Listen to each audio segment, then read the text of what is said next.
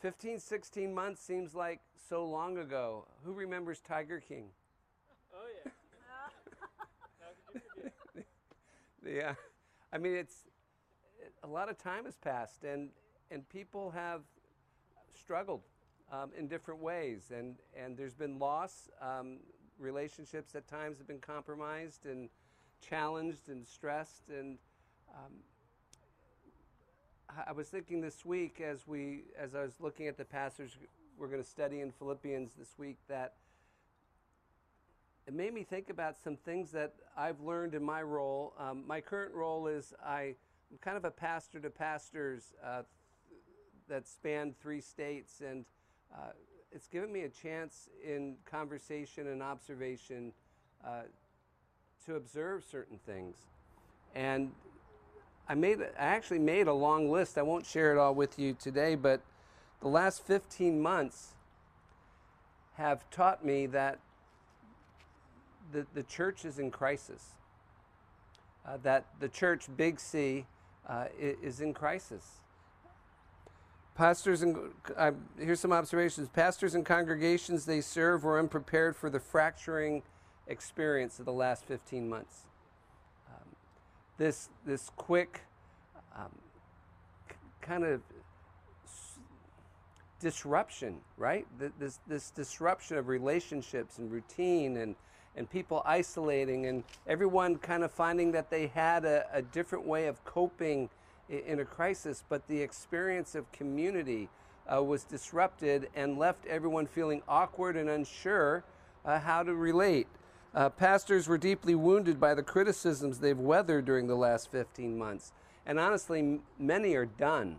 They're fried. They're over. And it makes no difference what the issue is. My observation is, after talking with pastors in San Diego County from different networks and denominations that I'm a part of, is that a lot of our pastors, they've been shredded. One way to look at it is we live in a county of 3.5 million people, and honestly, a lot of our churches couldn't maintain unity over a piece of cloth. How do we navigate this? Mask on, mask off. What do we think? If a person wears a mask, they must think this and that and everything, and a person doesn't wear a mask. There's a pastor that I met with, his wife consults with literally the heads of state in Africa in curtailing the AIDS crisis. How do we address AIDS in Africa? She is a world-class leading epidemiologist, and so on one hand, they chose during the pandemic to continue meeting in defiance of what the state and county orders were, because they felt like that's what they needed to do. But the minute they said, but when we meet, we're going to wear masks, they lost half their congregation in a weekend. I mean, how do we address political issues, social issues, street issues? I mean, it has just shredded congregations and leadership. Either you're too far one way or too far the other way, and if you try and find a middle way, then you're not far enough one way or the other way. And so congregations and their leadership has just been hammered during this time. Pastors and congregations are discouraged as they wonder who's going to come back. It's kind of like a sci-fi movie, you know, that the apocalyptic mist is kind of dissipating and people are kind of coming out of their shelters. Actually, Pastor Vince and I were talking about the movie Greenland. Have any of you seen the movie Greenland? It's kind of missable. It's some kind of a popcorn, it's end of the world disaster epic. But at the end of the movie, there's this scene where everybody comes out of their shelters as there's a asteroid, right, that hits the planet, and and as they kind of come out of their shelters, out of the mist, it's kind of like, who's left standing? Who are we going to see? Who are we going to find? What's life? Is there any life out there, and what does it look like, and what is it going to feel like? People are kind of on edge as they think about that. Will my friends that I had at church still be at church when we start meeting together again? Will we see new faces? Will we lose people? Do we find that we've lost people and there's something hurtful when people don't even take time to let you know that they're going or leaving, that there's no goodbyes, there's no closure, there's kind of these empty vacancies. And so it's hard. It's hard. Politics, unrest, pandemic, and info wars has severely impacted the mental health of the church and her leaders. What do we listen to? Who do we trust? How do we navigate our affinities and those things that we're naturally inclined towards and then disagree with? And then finally, generations are dividing within churches. How GI generation that still exists, the aging boomers, Gen X, Gen Y, Gen Z, and then someday we'll have Gen Alpha. And all of those generations are seeing things differently and experiencing things differently. And depending on the generation of the pastor that's leading, you begin to see some of those emphases. And the trouble is that for aging baby boomers, they thought that if we just kept the music contemporary, that everything would be okay. And then the problem is that we've learned that it's more than the music. You know, what makes the church multi-generational is more than the music. The music was insufficient to guarantee the multi-generational unity within a local church. And this is just like my top 5 that I've observed. And what it tells me and what makes this morning's passage that we're going to look at so relevant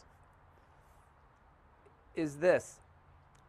The church is facing a sociological crisis that we have not seen before. It's not facing a theological crisis, it's facing a sociological crisis.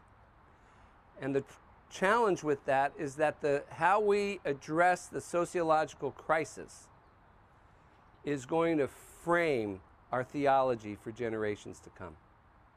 I'm going to say that again. How we address the sociological crisis is going to frame our theology for generations to come. When I was in grad school, I had a systematics theology professor who was quite meaningful to me, and I would go visit with him, especially as I was debating whether or not I should go for a PhD or not, and was visiting with him different kind of ideas and stuff. And finally one day he kind of let out this deep sigh, and he was from England, and so being completely British, they don't address you by your first name. It's always by your surname, so it's Mr. Slomka. And Dr. Brown said to me one day, he goes, "Mr. Slomka, let me just observe that the crises that you're going to find most difficult as a pastor are not going to be theological. They're going to be sociological. Because at the end of the day, the crises that can disrupt a church are rarely theological and almost always relational. And that's what makes Philippians, I think, such a timely letter for us to be in together, is because there's no theological crisis in Philippians as best as we can tell. But there is a sociological crisis, and depending on how the church arises to address it together, will long-term affect the theology. Let's just take something that we all know is wrong, okay? Slavery. Slavery was first a sociological crisis. But then Christians ratified it by coming up with theological ratifications that justified the sociological behavior. Because, listen, I don't know about you, but I don't want to displease God. Okay, I don't want to knowingly displease God. But sometimes I cling to things that aren't helpful, and so I come up with ratifications for it, justifications for it. Does anyone ever do that? I mean, am I the only one? I mean, do we? And then, isn't it amazing how you can find scriptures that would seem to justify it? And you just go, well, maybe I'm not that bad after all. I mean, but it wasn't the study of Scripture that led you to that conclusion. It was your life orientation and posture that led to that conclusion. So that's the danger, is that we get into these sociological gutters, and they kind of keep us in that same lane. Take another thing. Just look at your life, because sociology is about relationships, right? So when you're single and unmarried, you hang out largely with single unmarried people. And then you get married, and now it's kind of you have to make an intentional decision to still hang out with women and men that are unmarried.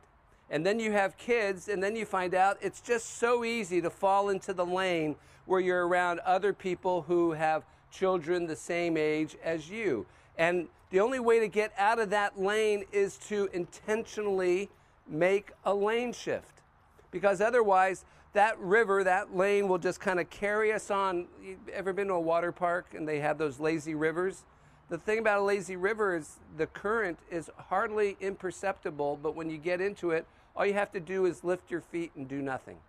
And the water just kind of gently moves you from station to station as you follow it around. Sociology reflects that life is like that. Life, in all of its goodness and all of its brokenness and fallenness, puts us into lanes that, unless we choose to change lanes, we'll just kind of stay in that lane. And the trouble is that our theology will accommodate that. How we think about God and his revelation to us will accommodate the lane that you find yourself in and justify it and ratify it. And so the great thing about Philippians is that it challenges and addresses the sociological crisis that we find ourselves in. And so let me invite you to turn to Philippians chapter 2. We're going to look at the first 5 verses this morning. And these 5 verses tie in specifically with a new section in the letter that began in chapter 1, verse 27, when Paul writes, "Only conduct yourselves in a manner worthy of the gospel of Christ." And then down in verse 1 of chapter 2, he says, "Therefore," referring back to verse 27, we're now going to get to its application. "Therefore, if there's any encouragement in Christ, any comfort provided by love, and any fellowship in the Spirit, any affection or mercy, complete my joy and be of the same mind by having the same love, being united in spirit and having one purpose. Instead of being motivated by selfish ambition or vanity, each of you should, in humility, be moved to treat one another as more important than yourself. Each of you should be concerned not only about your own interests, but about the interests of others as well. You should have the same attitude toward one another that Christ Jesus had."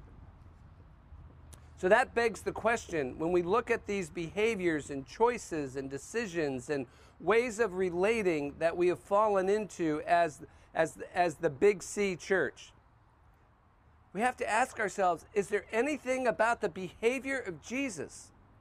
Is there anything about the life of Jesus, his choices, how he would relate, how he would care, how he would express himself, that would possibly justify the choices that followers of Jesus Christ have made over the last months? In disruption and division, in hostility, in criticism, in alignments. Paul gives us a very clear insight into how to address the sociological crisis that we find ourselves in. First thing he says is that Christian unity requires a community commitment, not simply an individual one. I mean, this could be a whole series in and of itself, and you're so lucky to have Larissa and Vince, because we could spin out to this for the next year. Is that this is huge. This is so counterintuitive and countercultural to how we think in the United States. We think in terms of individual, we don't think in terms of the community.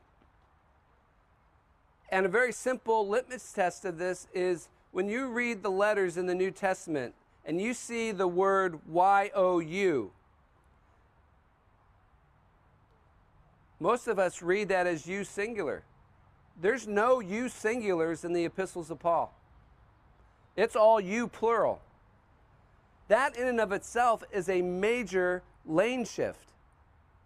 When Paul's writing, I think he cares about our personal obedience and our personal devotion, but that devotion and obedience, individualistically isolated and firewalled, or let's say it this way, isolated but behind a firewall of individualism, he can't imagine. In his world, he cannot imagine that. He wouldn't know what to make of us.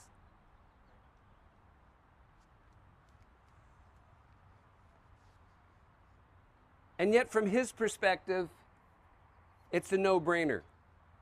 In fact, in this opening verse, it's actually a series of rhetorical phrases. Therefore, if there is any encouragement in Christ, any comfort provided by love, any fellowship in the Holy Spirit, any affection or mercy. In other words, these are rhetorical statements that presume the response, of course there is. It's inconceivable. It's inconceivable. It's unthinkable that a Christian, a follower of Jesus Christ, could ever doubt that those realities exist in a community united together in Christ.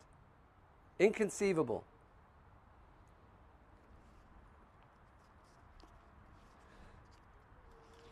Secondly, Christian unity is sustained by a spirit-filled mindset. When Paul says this phrase, I'm sorry, the wind. He says, complete my joy and be of the same mind. This word that he says, that's translated in my Bible, be of the same mind, he uses 10 times in the letter of Philippians. It's a Greek word that has more than just, it has with it the understanding of mindset, that your mindset, the way you think, the way you conceive, the way you perceive relationships, that you have this mindset that is steeped in a relational orientation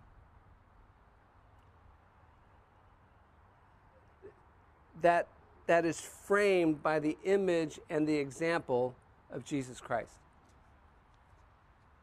It's honestly, it's a good time to go back to the old question, what would Jesus do? Because that's the mindset. What would Jesus do? What would Jesus have us do? How would Jesus have us relate? It's sustained by this mindset. The minute we get off that mindset, the minute we get distracted, then we're going to have this sociological drift into patterning our relationships, our community, our lives in a way that looks more like the world around us. I mean, think about it. The followers of Jesus, you had a Roman collaborator, and then you had zealots who were there to usurp and revolt against Rome, and somehow Jesus was the original person who could have this team of rivals and keep them together and maintain this unity because it was around Jesus. And the whole thing about it is that they all had to learn a way which was counterintuitive to the ways that they naturally had affinity towards. That have this mindset. We need a mindset that allows us to address successfully the sociological crisis that we find ourselves in. Christian unity requires daily decisions that are out of step with our culture. Can we just talk about humility for a minute? Paul says here, in humility. This is as countercultural today as it was in the first century. In the first century, the way that you maintain unity in voluntary societies as well as in political ones is that you recognize hierarchies. You maintain unity by giving honor to those who were above you, and then recognizing those that you were over. And as long as you stayed in your lane, hierarchical lane, then that's how you maintain unity. Now, Paul is saying here something quite different. He's saying that no matter where you are, you're to regard everybody else as being in a position above you, having a posture of deference. How do you do that? Why would you do that? What possibly could motivate you to behave that way?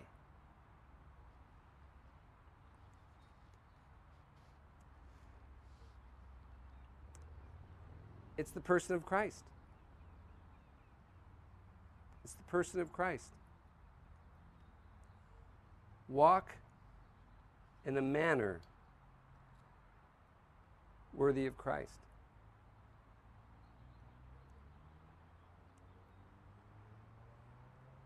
And from that, he says, give up vain ambitions.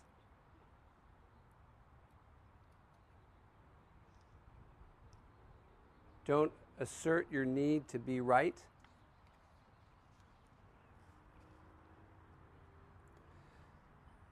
It all is based out of our posture, which is based upon our position in Christ.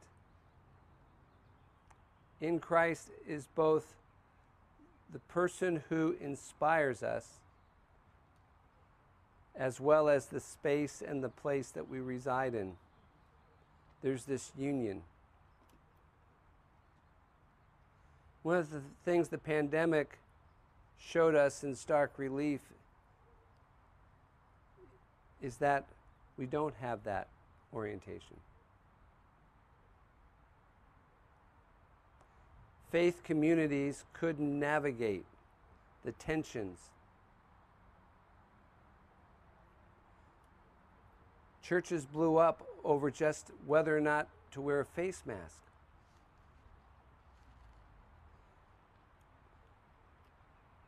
Walk in a manner worthy of Christ. Calvin Nolan, who used to work on staff here at Faith Community, Calvin had a great line that I will always hold as original to him, but maybe he got it from someone else. He would say this. He says, I want to live my life in such a way that I give Jesus a good name. Yeah. Walk in a manner worthy of Christ.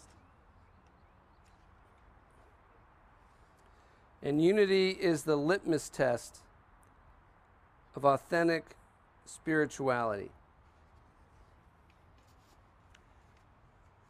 Let me share with you that the U.S. Church in the last 50 years has done something that the church has never accomplished throughout centuries of life together.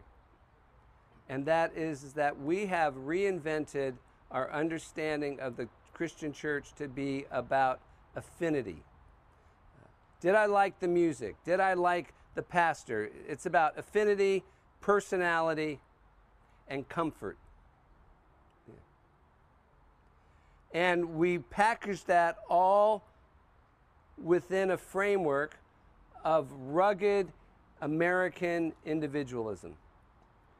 And so when Paul writes a letter, and we all have our favorite quotes from the Apostle Paul, but we've dislocated them from their intention, which was that they were always promises to a community, not just to an individual person.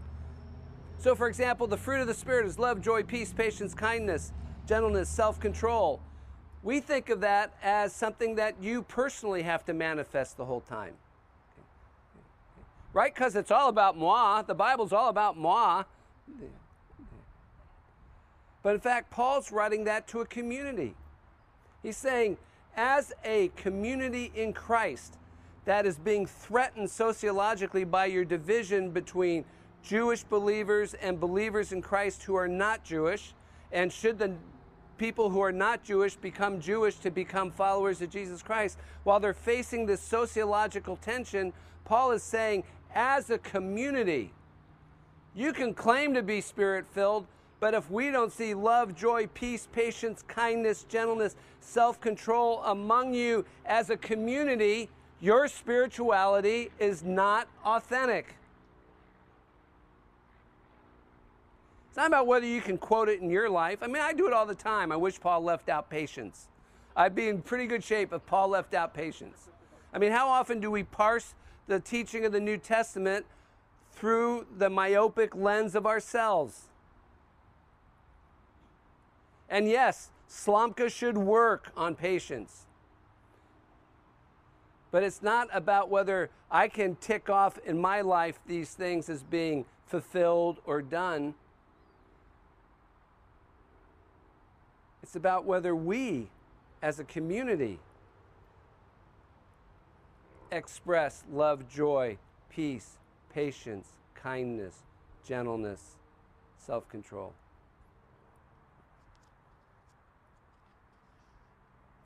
Unity is the litmus test of authentic spirituality. Let me put it this way. How we address our sociological crisis becomes public theology. Everybody in the United States, everybody in the world is a theologian. I know that it's easy to think that theology is conceptual, it's irrelevant, there's no reason to study and grow and things like that. But everybody's a theologian. Because at the end of the day, theology is about how do we think about God. So even an atheist is a theologian. When I talk to someone who has no faith in that there is even a God, let alone what kind of God, they will generally tell me why they don't have faith in God. And that in and of itself reflects a theology. How to think about God. I don't believe in God because if there was a God, he wouldn't allow X, Y, and Z. And that immediately tells you a lot about a person's theology. So how we address, how we take responsibility and address the sociological crisis facing the church is going to be our public theology. How people think about God is going to be based on our sociological behavior, our choices, our relationships. And let me tell you, they have every right to do it. Because on the flip side, one of the reasons why I was attracted to Jesus Christ was by the public theology that I saw in his followers. The community that I saw among people.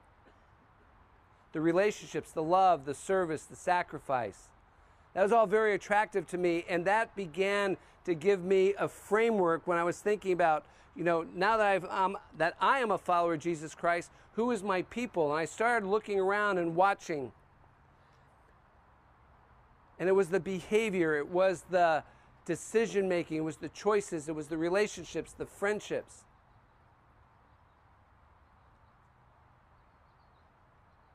That began to shape my understanding of who the God was that they were following. Our sociology is our public theology. It's our unconscious theology. And we should not be surprised or dismayed or incredulous that people should come up with such an alternative view of God than the one we want them to have when they see followers of Jesus Christ splintering, fracturing over the very same things that they fracture over. My God, why would we think they would think something different of us? Unless we give them a reason to think differently about God. Maybe that's why Jesus says, they will know me through your love for one another. Imagine that.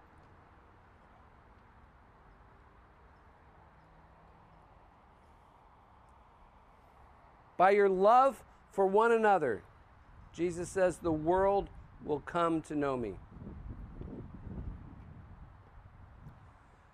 Because if we can't even love one another, why should anyone who doesn't share our faith think that God will love them based on our behavior?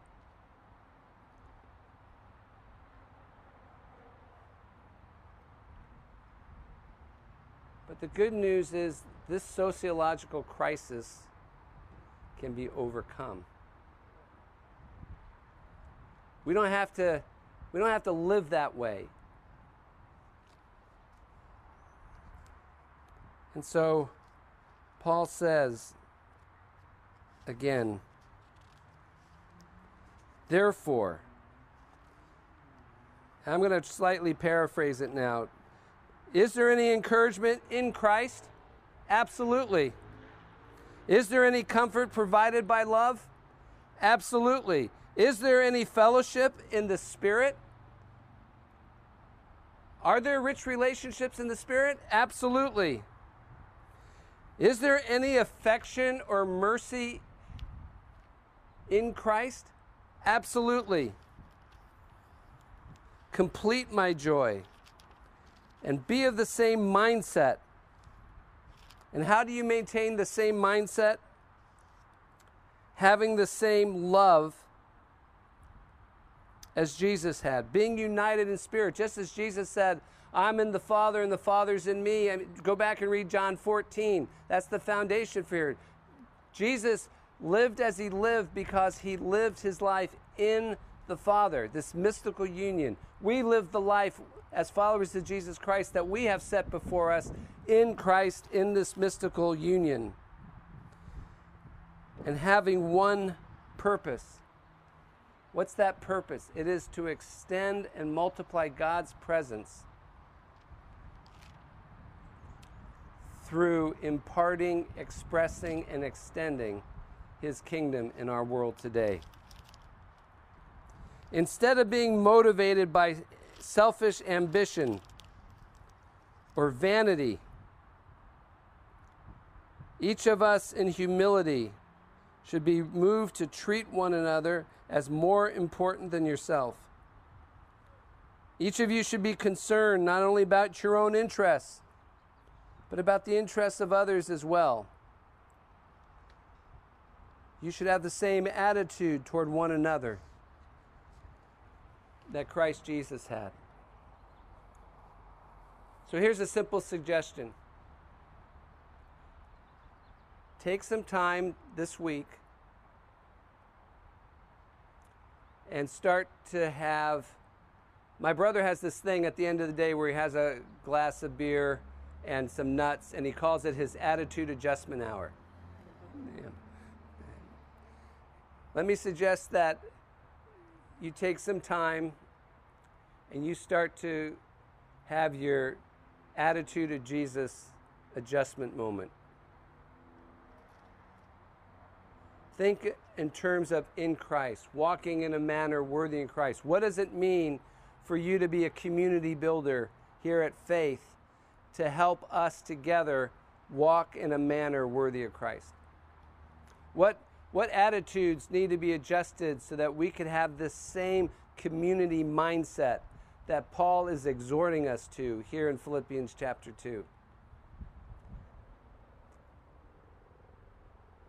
What can you do to foster that kind of community here at Faith? And then as a last step, think about your circumstances and your relationships in your life.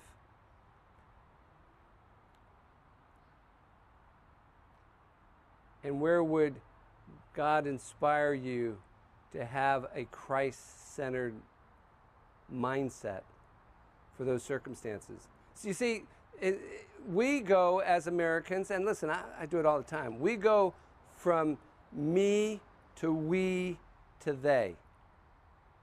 Okay.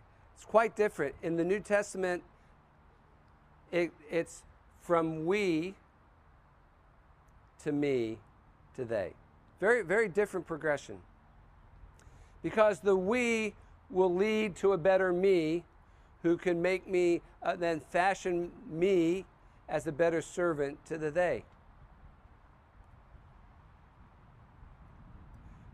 As a Jewish person, let me tell you, one of the reasons why it's so hard to lead a Jewish person to Jesus is because we have a strong we. We have a very strong we. And so the appeal to the me is rarely going to be strong enough to separate me from the we. Does that make sense? Yeah. Because the we sets and defines our relationships. That's why as Christians we're such easy picking, because if another thing comes along that appeals more to the me than the we, then I'm easily dislodged and dislocated. So how can we